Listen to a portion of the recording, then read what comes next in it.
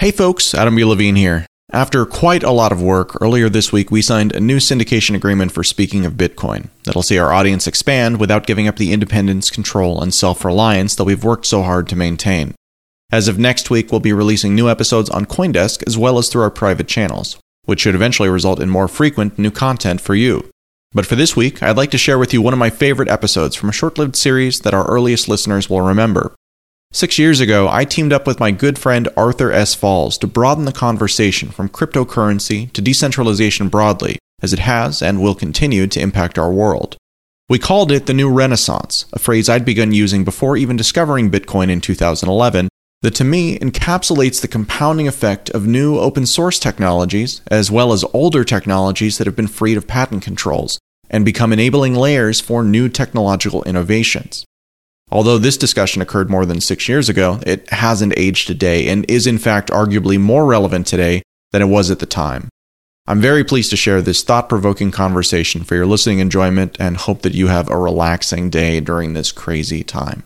Thanks for listening. It's the 26th of June. I'm Arthur Falls. And I'm Adam B. Levine. And you're listening to the first episode of The New Renaissance, a show exploring the world of disruptive innovation and the cultures that inhabit it. Adam and I have been thinking about this project for a couple of months now, during which time we've spoken to people about subjects ranging from the coming rise of autonomous vehicles, to the NSA's failed battle with the cypherpunks, to the emergence of new virtual realities.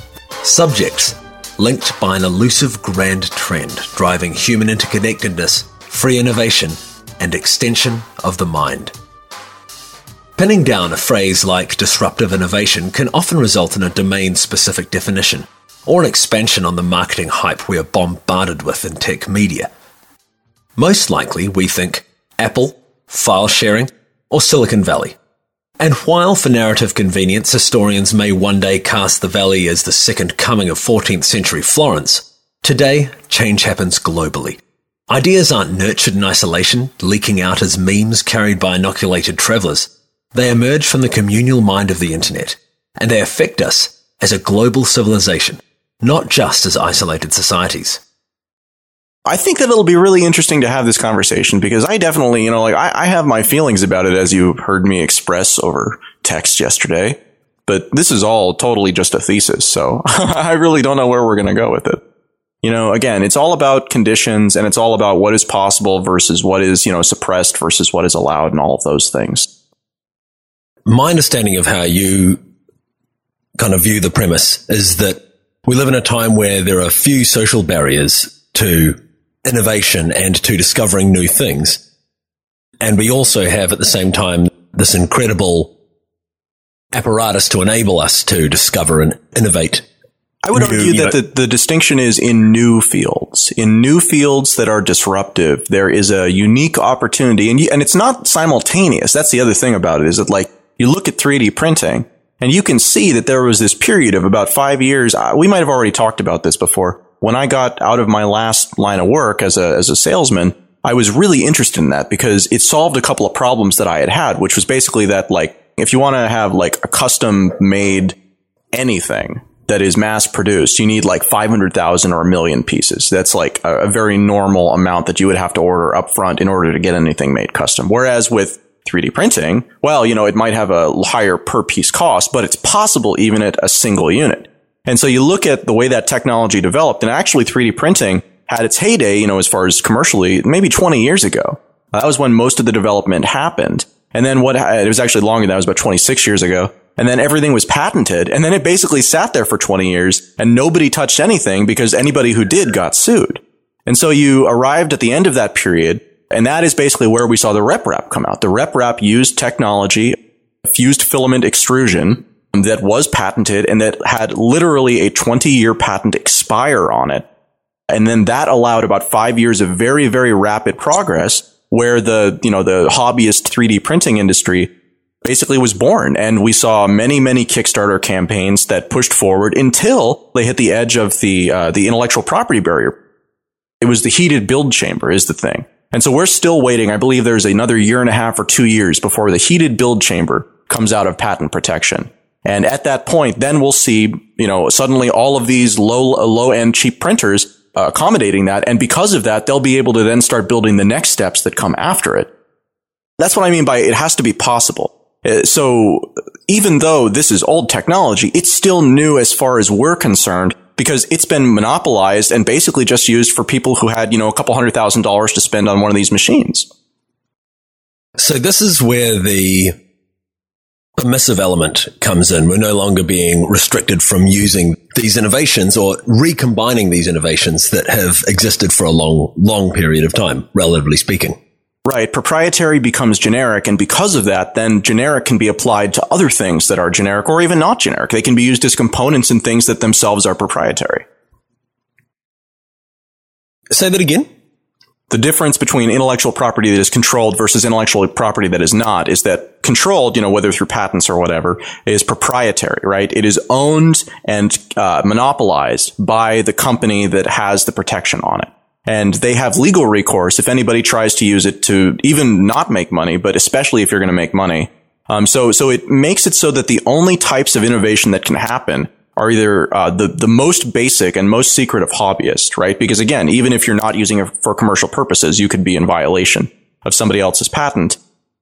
Oh, and the flip side of that is that things that are kind of just generally available or that have expired patent protection are generally available. And so if technology is generally available, right? I mean, think about a clock, right? If somebody had a patent on a clock and made it so you couldn't put a clock into anything that needed a clock, then you wouldn't be able to have many things. I mean, there are so many things that rely on clocks at a fundamental level, but even beyond that, the functionality that is provided, even when it's not vitally, like your microwave, for example. Your microwave might work just fine with just an on-off button. But at the same time, by being able to incorporate that basic piece of technology into a more complicated piece of technology, you make it more useful. You make it so you don't have to stand there. You don't have to set another timer. You don't have to, do anything, because it can control itself by integrating technology that at one point was somebody's, lifeblood invention, but over time became this generic piece of kit that could be incorporated into really whatever else you wanted to do it with.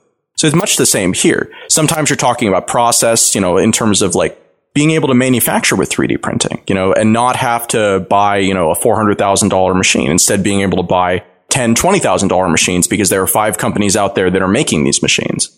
Adding the competitive element into it drops the barrier to entry. And by dropping the barrier to entry, again, you lessen the restrictions that are sort of normally there. I don't necessarily think that we are in a time when things are really possible or where innovation is really encouraged. I actually think it's the opposite of that. I think that any place where disruption can be avoided to the way that things are, there is a large incentive to do that, because somebody somewhere is making a lot of money from the way that things are. And it's different people, different places. And each industry has its own titans and its own monopolists and things like that. And so the places where you see this pop up really are the fringes, where there's not much. Or where, as in the case of something like cryptocurrency, it literally cannot be stopped. And so that's another important characteristic of this period we're in, is that any, innovation that can be stopped, any disruptive innovation that can be stopped, I guess is the way to say it, will be stopped simply because it does make sense to the people who already are in power. There are kind of 3 things that jumped out at me from that explanation. The first is that we have this situation where, because there is now these patents are expiring on 3D printing, because this is a good example, the ability to take those technologies and those innovations that already existed and recombine them with new innovations gives us the ability to produce an enhanced version of an old technology. In the same way that, say, combining a microwave with an on-off switch with a clock gives us an enhanced version of a microwave that may have much more utility than if those 2 innovations were prevented from being recombined. And also, I think it's interesting that you point out that you use the example of the microwave and the clock, because it's a very basic tool for the automation of a machine. Just by giving it the ability to control itself in time, well, it can take over a lot of the cognitive effort that would normally be the responsibility of a person to manage. I would argue it's a good component. I mean, that's the thing, is that most technology that's useful, we might think of it as a technology unto itself. We might think of computers. Computers are another example of this, like the processor. That, again, is something that we primarily know from computers, but it is an open tool. And so as the technology improves, there's nothing stopping people from, manufacturing their own or taking their own chips or using somebody else's chips that they buy in bulk and creating new products with it. So again, like the computer industry actually is sort of the outlier in all of this, really, because in the computer industry, even though there are patents, technology has not really, at least obviously, I mean, maybe it has, but at least to my eyes, it doesn't appear that we're being aggressively held back by intellectual property that is controlled for whatever reason. The way the internet and the way computers have developed, the computer business has developed, it's a very competitive market. And it's why we see, unlike so many other markets around the world, computers continue to get more efficient, smaller, and cheaper all at once. And again, that's something that should be happening nearly everywhere. But because of the kind of circumstances we find ourselves in, it doesn't. What is the difference between the computer industry and other industries that make it so special, that make it so much more competitive and efficient? To be perfectly honest with you, I don't really know. There really was never a point of monopolization because you had this differentiation between hardware companies and software companies. And I'm definitely not an expert on this, so this is just kind of what I think of it. But competition is so core to the types of disruptive innovations that we're talking about here. The competition is why people disrupt industries. They see a better way to do it that can obsolete or at least improve upon the existing way. And if they have the opportunity to do it, if they're given that chance, then they take it and they try to make a business out of it. And a lot of times they fail, but sometimes they succeed. And so again, another thing about computers though is that it's a relatively new industry. We had very large, IBM style computers back in the 60s and 70s. But the actual user home experience really has been for most people since the middle of the 90s to now. So we're talking less than 20 years. In the future, we might see Samsung becomes, they come up with some absolutely amazingly innovative technology that they then monopolize and then becomes kind of the gold standard. But again, chances are pretty good that it's going to make more sense for one of their competitors simply to reverse engineer, whether it's legal or not, their product and offer something that competes. And again, that's possible because there are lots of large players in the space because they've all kind of benefited. This reminds me of the Intel AMD relationship, where way back in the day, AMD got its start reverse engineering and producing Intel chips at lower cost. Yeah. AMD was a disruptive, new competitor in the space who refused to play by the rules and so benefited by grabbing up market share more quickly than if they'd started from scratch, even though it would later get them in trouble legally. I've got an article I'll be publishing on our blog in the next few days where I explore this idea of disruption and permission by looking at the taxi medallion system and Uber, Napster, and BitTorrent. But actually, I think it provides some context to the conversation we're having here today. So let's take a break from this discussion to explore the taxicab monopoly over time in my article, Does Uber Know It's the Napster of Transportation?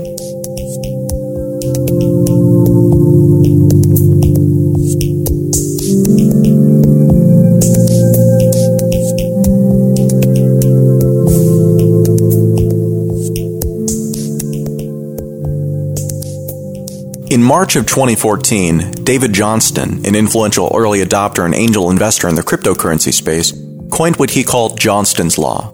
Quote, anything that can be decentralized will be decentralized. It's a bold statement, but it comes at a point in history where everywhere we look, we are surrounded by centralized control and the limitations to the actions of the individual that go along with it. Even as recently as 100 years ago, the vast majority of systems you'd be familiar with operated using decentralized decision-making and practices simply from necessity.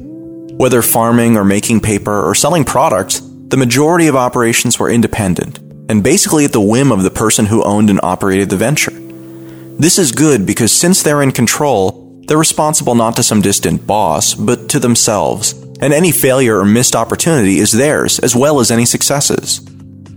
Decentralization combined with competition and a lack of monopolies doesn't seek to deliver totally consistent results.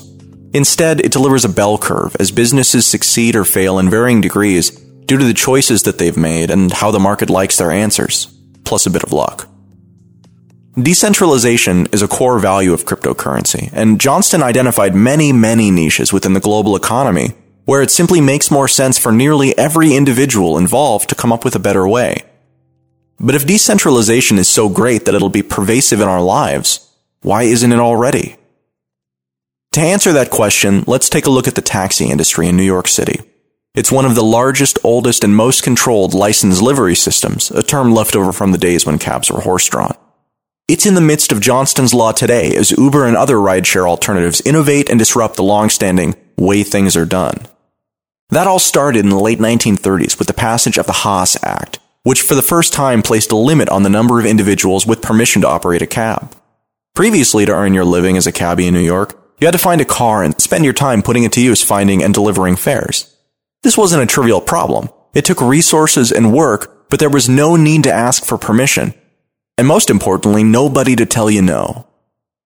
The Great Depression changed all of that. As the boom of the 1920s became the bust of the 1930s and prospects faded from most corners of the economy, the remaining avenues of opportunity, unsurprisingly, saw enormous inflows of those who now saw this as their best chance to make a living.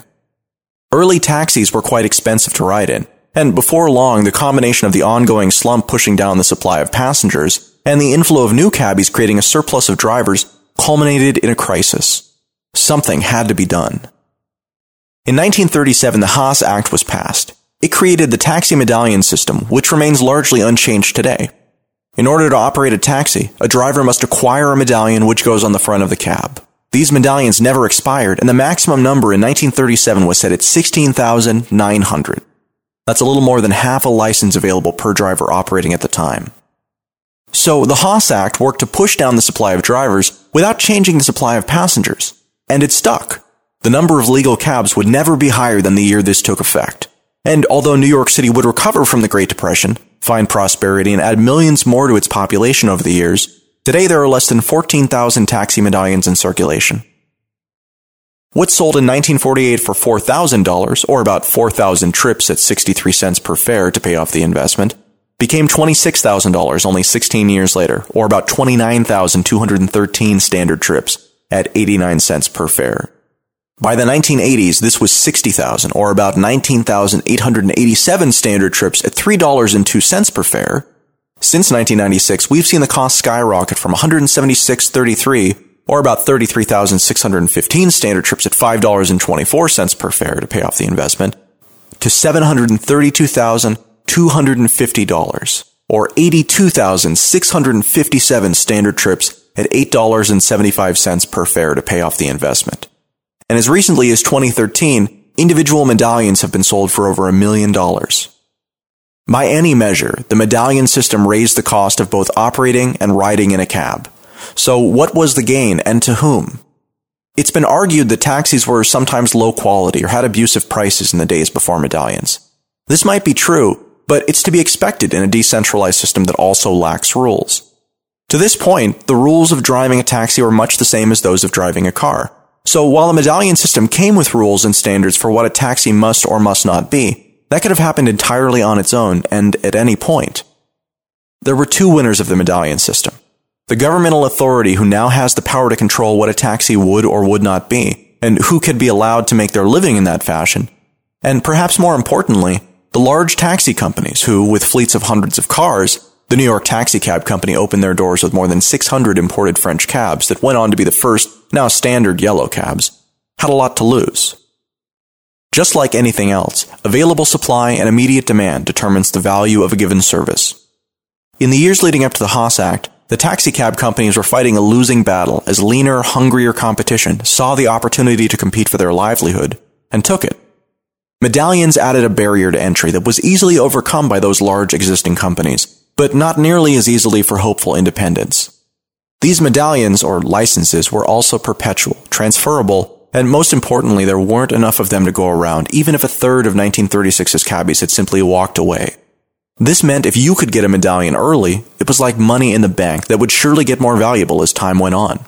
The unfixed growth of passenger numbers would dwarf the fixed or diminishing number of legally usable vehicles. The waves of new drivers during a time of decreased demand was a major disruption that had the potential to fundamentally change the market for transportation. The medallion system was a way to let those powers already in control extend and maintain their dominance, even profit from their eventual demise through the early indefinite control of permission that allows them to do what others cannot. This isn't to say that the opportunity was uniquely available to these companies to the exclusion of all others. Rather, those already in power have a massive advantage in maintaining it, and so often do. Of course, it can be fighting a losing battle to preserve the way things are. But when the transition is one from you being the king of the hill to not being the king of the next hill, your every incentive is to delay or slow the movement, and so retain your position that much longer. Things are as they are for a reason. It might not be great, but change only comes at times of disruption because lacking that, who would bother? Things are great, or at least good enough for those currently on top. Disruption comes in different forms and flavors, by its nature impossible to predict. What can be predicted is what types of people will win and who will lose when the hammer falls and everything changes.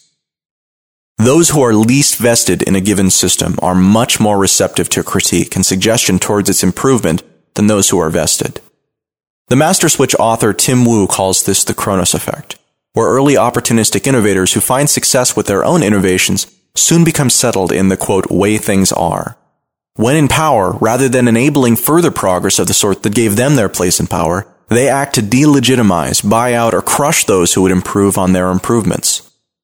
The taxi medallion system was supposed to be good for everyone, but in reality it was a limitation placed on the market that hurt everyone involved. Drivers may have initially wanted less competition in the face of limited takers for their service, and the medallion allowed them to operate where others could not, but this was always an artificial restriction, no more real than the ability to enforce it. Really what it did was create two classes of drivers in the system. Those who had the medallion, and so had the permission to drive, but also were made to pay the cost of it, and those who didn't. That cost must be paid for somewhere, and those lacking permission didn't have that problem.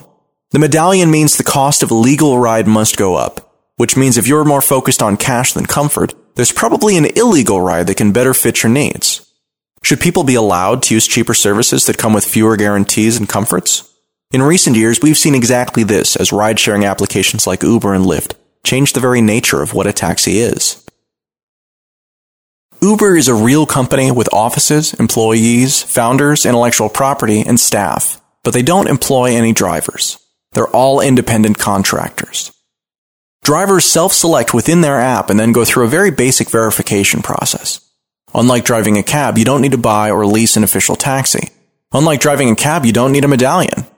Uber is a centralized company that only bothered to centralize its dispatch and support services to enable its decentralized community of drivers to connect with and provide a valuable service to its decentralized community of riders.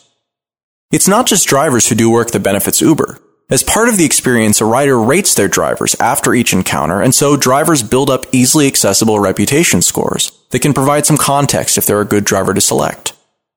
What Uber does through riders rating drivers through their app, official taxis are assumed to be safe and worth riding with because they have the relationships or money to acquire the permission to drive a formal cab.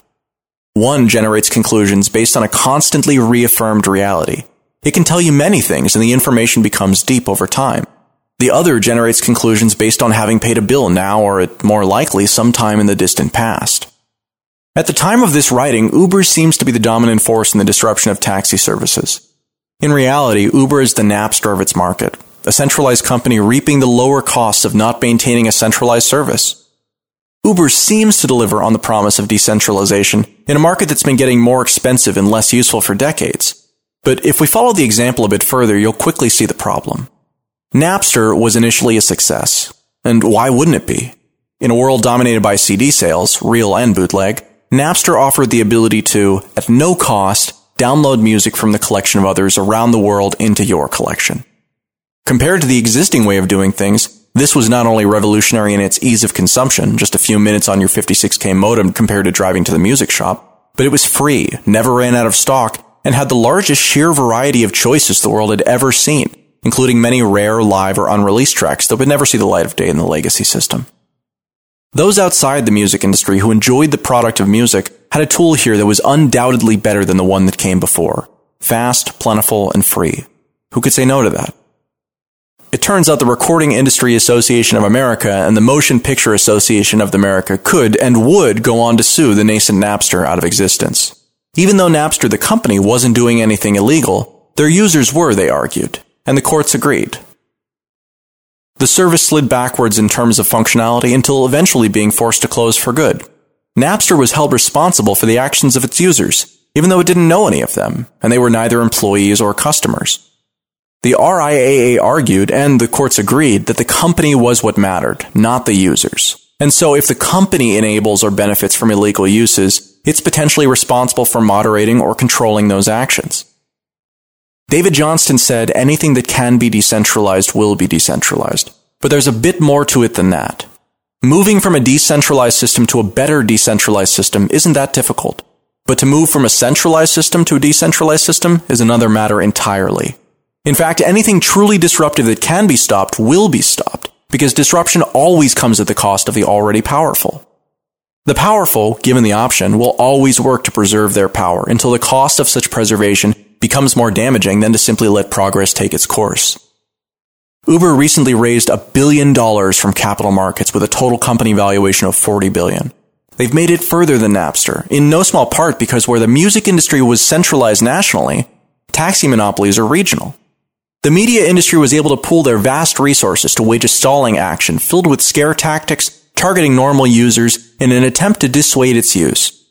Uber, on the other hand, is by its nature local, and their competition is too. A taxi medallion in New York has a different cost, different rules, and a different historical context than one in Chicago and one in Miami. So rather than fighting off pressure from some national taxi foundation, they're waging war against a decentralized cohort of local monopolies. Even so, whether Uber will be the dominant rideshare or even still in business in 5 years seems anything but a sure thing. Napster is instructive here as well, because of course when Napster closed its doors, that didn't end the hunger for this new, better way. Napster was the most centralized the decentralized file-sharing technology would ever be. They had real servers, kept logs of user information, and even provided some of the indexing power to let users search through their massive libraries. After its demise, alternatives started popping up, targeting those users who'd seen the light with Napster, and were now frustrated by being forced to go back to the old way of things. These new alternatives weren't created in a vacuum. Their founders watched closely the troubles encountered by Napster and designed their tools in such a way to make themselves safer. Or so that was the perception. The next wave of companies found they had followed in Napster's footsteps a bit too closely and themselves became targets of the same powers who had stopped that disruption previously. This was essentially an arms race between technology and the legal system. Every time the legal system clamped down, purpose-built technology would allow users to route around it, and in doing so be connected more directly to each other and less to whatever company was enabling them. In the modern age, we have the BitTorrent protocol, which can be seen as the evolutionary endgame that began with Napster. BitTorrent is fully decentralized and open source. There is no company that operates it, and there are no servers it lives on.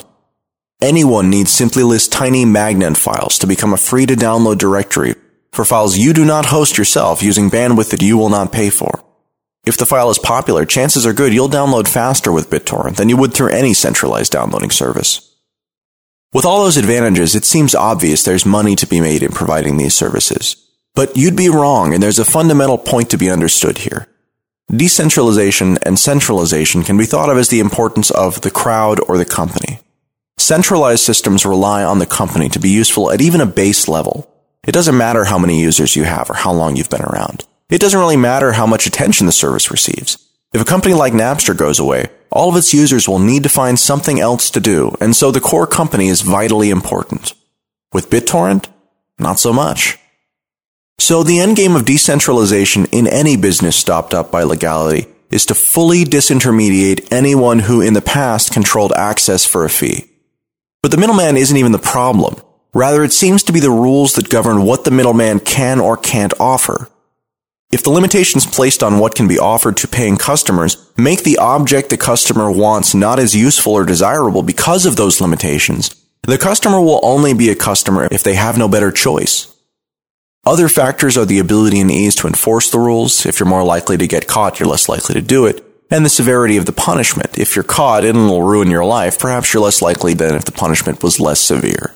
If in any way your motive is profit, you wouldn't create such a product as BitTorrent for the taxi industry.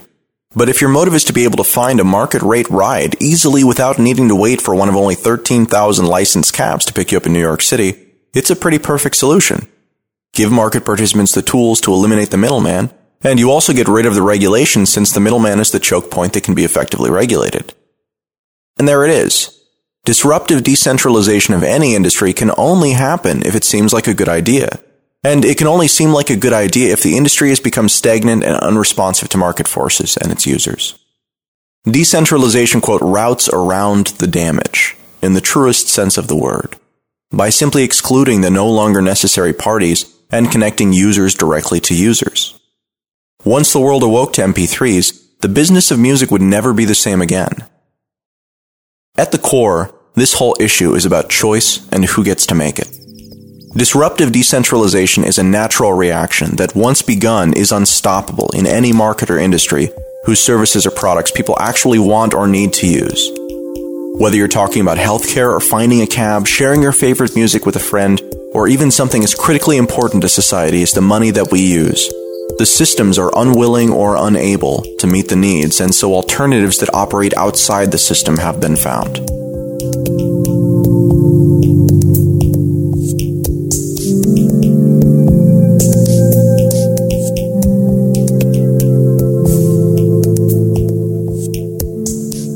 And we're right back to where we started. Johnston's law states, anything that can be decentralized will be decentralized.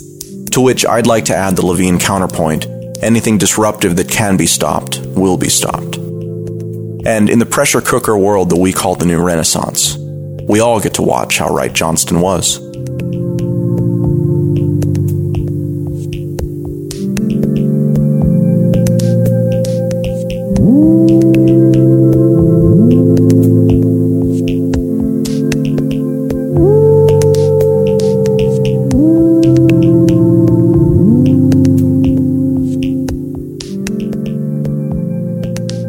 I don't think I've actually given kind of my overview of what I think the New Renaissance is. Yeah, we've been talking details on it, but we haven't actually talked about the basic case here. No, not at all. Okay, so then let me just go over that real quick. Okay, so about 2 years ago, I recognized that there was a confluence of technologies. There were a number of technologies that all had these kind of disruptive characteristics about it, and also were being developed in a pretty open fashion, too. And that combination of things is interesting because it means rather than having to wait 20 years for somebody's to invent it and then the patent to expire and then to be able to use it without having to, maybe they won't give any licenses to anybody at all, or maybe they just charge a couple $100,000 per commercial license they sell. Either way, it doesn't really matter. It effectively makes it so that most companies that might do it because they recognize the opportunity to connect those dots aren't going to because the cost to do it is too great. So because these technologies are being developed in the open, and because many of them are open source too. So again, examples of this are the development recently in 3D printing.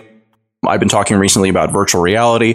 Cryptocurrency is a huge element of this because it provides a kind of a money layer that goes on top of it all. And now with the work that I've been doing recently on tokens, I realized that it also provides a secure access layer. So that's very interesting. But there are a variety of these kind of enabling technologies that, because they can all be used together, we can solve problems that didn't really used to be feasible to solve, whether it was impossible or just too expensive. Because of that, because there's this giant pile of opportunity just lying there, for people who have problems, right, who have problems that couldn't be solved and who really still feel those problems as painful. Arthur, maybe, I'm not sure if you've had this experience, but I've talked to a lot of people who are very interested in cryptocurrency and were really big fans of it who are older than 60. And many of those people are people who who apparently have worked on like barter systems and worked on money systems or worked on banking systems, worked on all these different things that were just completely impossible at the time that they tried to do it. And they oftentimes, I know people who struggled for 15 or 20 years trying to solve these problems, and they had given up. And now they look at this and they say, oh, well, this actually is a component, this one component of cryptocurrency. I can just integrate that and I can do this thing that used to be impossible for me. And so they're re-energized and they come back to, to productive action because the possibility exists where it previously didn't. So that's an opportunity, again, that's felt first by people who had that problem, assuming they find out about the technologies that, they actually can solve the problem for them. But it also represents arguably the greatest opportunity that exists right now. If you actually want to create something new, if you don't want to, get a Joe job right now, which seems to be kind of the other option out there. You can take these components and for not very much money at all compared to even 10 years ago, start to create applications that do things that were impossible. And again, you're doing it for a fraction of the cost of what it would have cost to have failed, all those years ago. So the downside to trying is much less. And so because the downside to trying is much less, we get many, many more people who start these projects. So one of the interesting parts about decentralization is that one hand often doesn't know what the other is doing. Rather than just, everybody picking their favorite project, but then saying, oh, well, Bob over there, he's working on that problem, so I'm not going to work on that. Instead, everybody who thinks that the problem Bob's working on is the problem that needs to be solved, they basically all roll their own solution. And then at the point that they come out, we've seen this a couple of times now. We saw it with the early Bitcoin exchanges and things like that. It was like there was none, then there was one. And the one was the only one for like 9 months or a year. And then there was 5. And it wasn't because everybody wanted to create an exchange. It was because nobody knew that everybody else was already creating an exchange. And so that's how it wound up happening. Possibilities, again, for pushing forward are not just that one company that you get in a linear system. It's the exponential system, because even if 4 of those projects fail, well, you still had the one. Maybe that's a project that wouldn't have started had the bar not been so low. I see I see what you're saying. So, and then what you've got as well is, because of the open nature of innovation, you have the particular elements that each exchange did well that can then be integrated into others, either by being reverse engineered or by being rolled together by a new competitor that sees an opportunity. Yeah, my mother has a quote that I like. If you can't be a shining example, at least be a horrible warning. So, I mean, right? I mean, like, if you're that guy running around with his hair on fire and you got hacked and like you're having all these problems, you're a really, really good signpost that says, don't do what this guy did. This was a bad way to do it. Avoid, avoid, avoid. And that's a really valuable thing. I mean, we see scams constantly, just on the internet because it's possible. But again, like having those big public examples of failures, that's just as valuable as having the ones that succeed because it informs the successes. That's the other part, is that everything is additive. So what is created now becomes the basis for what will be created, becomes the basis of experience for what the next group of people will do. And again, that's another interesting part about this time is that where usually you see innovators clamping down at the point that they achieve any sort of success. Now you're not really seeing that. Now the ability to clamp down is really limited, if for no other reason than people in large quantities are building on open source technology, which makes it quite difficult to have a completely proprietary product. Yeah, right. That's pretty bloody astute, Adam. I've been wrestling with this myself a bit, and I've been trying to find a way to kind of bring it down to something, to shrink the scope as much as possible, because when I think the new Renaissance, it brings me back to that time. Remember Occupy, right? Mm-hmm. I don't know if you remember. Everyone remembers Occupy, and how it took off and everyone thought it was this big movement. And then eventually it petered out and everyone went home and people kind of felt a bit cynical about it. I was talking to a few friends around that time, and I remember in particular, this one guy was just like, you know what? The US government is so broken, it just can't be fixed. And I thought, that is the most pessimistic, cynical, and, lazy, apathetic attitude you could possibly have. Looking back on it now, I kind of see it as an awareness that there is a problem and also an understanding of the intractability of it. Mm-hmm. And I think that what happened with Occupy was when all these people who didn't realize that everyone cared, found this central outlet to get together, and while it petered out, the knowledge and the desire for change is still there, and those folks have all moved on to different things. And it seems like a lot of that informs kind of what we know as the cryptocurrency movement. A lot of that ideology is beginning to inform the technology that people are creating, with the purpose of actually freeing ourselves from these centralized power structures. I think that is very astute, Arthur. And to be perfectly honest with you, that pessimistic viewpoint is the one that I've had for a number of years now. During the Occupy event, I didn't attend, but I did a podcast that essentially provided a connection between different Occupy rallies and that let people make different reports. I only did 4 or 5 episodes. It wasn't very good, very listened to, or very long. But The thing about Occupy is that, again, it's that anything disruptive that can be stopped will be stopped. When you have people in the physical space, I mean, those Occupy, many of those events were attacked by police repeatedly. It was not the sort of thing where they just dispersed because everybody got bored and went home. It was really, there was effort and force applied to make that go away and to make it painful. And it did. And I think that one of the lessons that came from that, again, is that the old ways of doing things that, used to be able to enact change do not work anymore. The system is designed in the way that anything disruptive that can be stopped will be stopped. In this case, it was disruptive to the way that the country works here. And this was not a thing that was unique to America. It's something that was happening all over the place, and America just kind of jumped on board. We oftentimes don't have the incentive to do that because we have better ways of dealing. But in this particular circumstance, that's how it happened. It's interesting that you had that sense of cynicism, though, because I think that pessimism, that feeling that the whole world's apathetic and no one cares, is in fact a symptom of the world caring. You're actually experiencing flux. You're looking back on the old as the leading edge of the new caring, informed population. We have the internet, we're the most connected people. Human beings have never been so connected ever before. And as we come to understand the world that we live in and we see the injustices in it, I think it's easy to feel like people just don't care. But in fact, the fact that you feel that is an indication that you do care. And that's the bleeding edge. That's the moment of change that's gradually sweeping through the population. I agree with you, but I don't feel that nobody cares. I feel that there is no good outlet for that caring. I feel like the ways and the methods that previously would have been used to change the governments of the world, or our particular governments, wherever you may be, no longer function because the governments of the world decided that they would rather that they not have the accountability.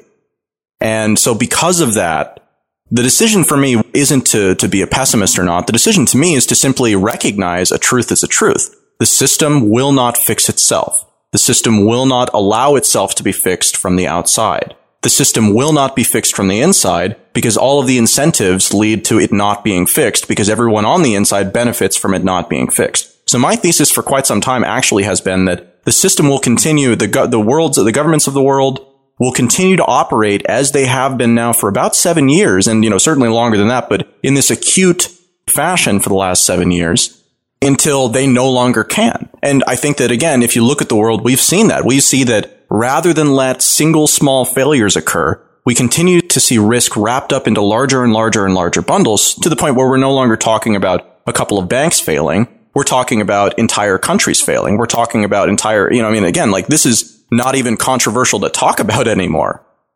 The system will not fix itself. So the question is, do you continue to try and work within the system to fix it, knowing that it won't fix itself and knowing that you will not have any impact on it? Or do you focus on building things that simply don't have any sort of regard whatsoever at a fundamental, this is how it operates level for the structures that you think are breaking things? And that has been my decision with cryptocurrency and everything else too.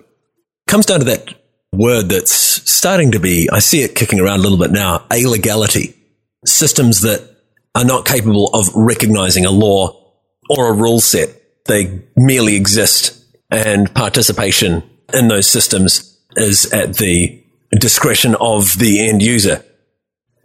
There's this idea, I think, when I look back at, you remember the Iraq War, and how everyone got up in arms while that decision was being made. And, no one wanted to go to war because who wants to do that? It's expensive and can wreck your economy. When they look back in history, a lot of people think that the Vietnam War was this highly protested war. And it was toward the end, but not until the very end. The Iraq War is one of the first examples of the US public actually protesting a war in advance of its beginning. And I think that's a huge indicator that the general public and the behavior of the governing bodies of this country are diverging in their attitudes. And I think that the outlet that people are finding, like you were saying, for many is this open source movement and the development of these systems that simply don't care about the legal system that they may exist in? I don't know if it's necessarily that they don't care about it, because like all the projects I'm working on, we're going to be complying with laws and things like that, paying taxes, all of that stuff. There's really no question. Again, if you want to exist in the system, then you have to be developing things that are compatible with it. But I think the difference is that developing solutions that are compatible, right? There's no problem to Bitcoin or the dollar with them both operating alongside each other. But if the dollar were to fail, there's no problem for Bitcoin. Bitcoin's still there. It's not connected. It's not impacted at all. And that's not necessarily about cryptocurrency. That's about decentralization. So much in our world, whether it be by private companies, by governments, by individuals, whatever, is centralized on a very small group of people. And so that makes it relatively easy to coerce those people, or for them to just take actions that are frankly not acceptable. And yet, because they have this proprietary thing, again, PayPal is an interesting example of this. PayPal does whatever they want. Did you hear about what happened with PayPal and Mega, Kim.com's company? Tell me. PayPal issued a public letter that said, we are ceasing to process transactions for Mega. But this is not because we believe Mega is doing anything wrong. We've conducted our own investigation into their company. It appears to be upstanding and fully compliant. We are ceasing processing transactions because Visa has insisted that we do so, and insists in spite of our protests. So it's interesting to see that. I don't know, you remember when Visa stopped processing WikiLeaks transactions? Mm-hmm. So you've definitely got Visa itself as a common feature in these US crackdowns on cryptography. And I don't know, copyright, it's hard to know where in the narrative Mega fits. There are lots of narratives. There's the crypto wars narrative. There's the anti-copyright narrative, the anti-piracy narrative. But definitely Visa is a tool, is a weapon that the US interests wield without any abandon. Yeah, I would argue national companies in general, you will find if there appears to be a high degree of coordination between the government and the technology that enables, and that's especially true in money.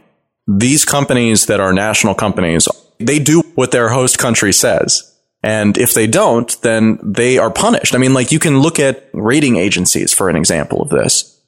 I can't remember who it was. It might have been S&P, or it might have been Moody's. It was either S&P or Moody's. The U.S. was downgraded. Had its credit rating downgraded after we went through a fiscal cliff sort of situation, and it looked like there was going to be a default for a minute. It was enough that it caused the rating agency to downgrade the country from AAA to, I think it was just AA+. And the government, 2 days later, brought a suit against them, the Justice Department, for something completely unrelated that they then dragged them through court on for about 2 years until they eventually paid, I think it was a $2 billion fine. It was a very, very expensive fine, and had to admit that the government didn't actually, it was absolutely unreal. But the reality of it was, they're never going to do that again. S&P or Moody's, they're never going to do that again because they were punished for it by their host government. And as a result, they lost in a variety of ways. It cost them money. It cost them prestige. It cost them customers. There were a variety of things that happened. So the power that these host governments have over the companies within them is incredibly profound. I mean, again, if Visa was found to be doing transactions with Iran, who were not allowed to do transactions with, if they were to violate any of the rules that the host country has set in place, then their business model is basically forfeit. So they are very, very careful to not step on the wrong side of the line. And if they do, to make it right very, very quickly. And this brings us back to this idea of permissiveness, and how you say we don't actually live in a permissive age. We live in an age where our rights and liberties, to use an awful word, I hate those words, freedom and liberty. I mean, only in, they make my skin crawl for some reason.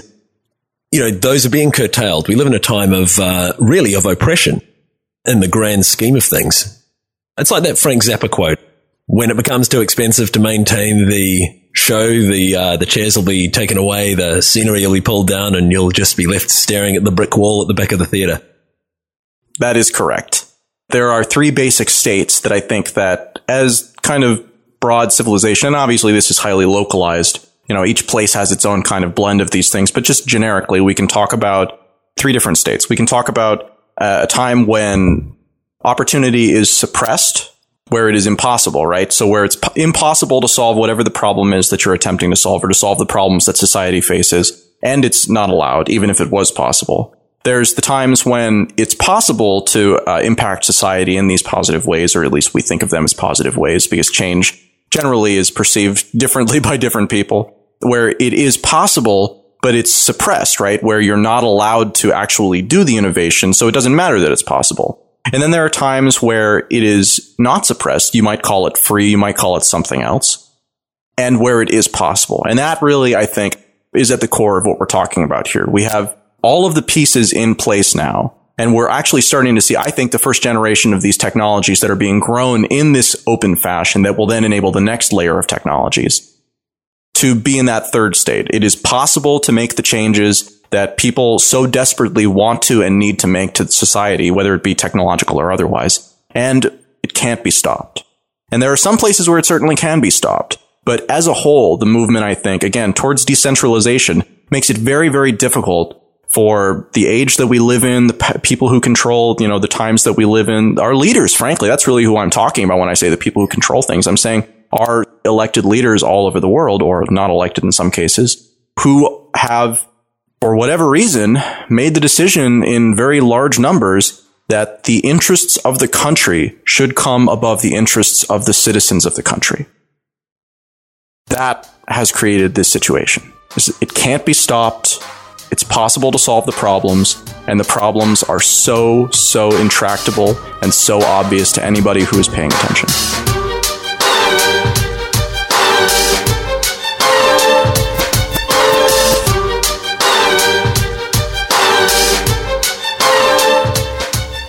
Thanks, Adam, for doing what you do so well. I edited this one, and Markamillion provided the catchy Mozart remix. For those in the know, the magic word for this episode is pilot. That's P-I-L-O-T. That's it for now, but we will be back.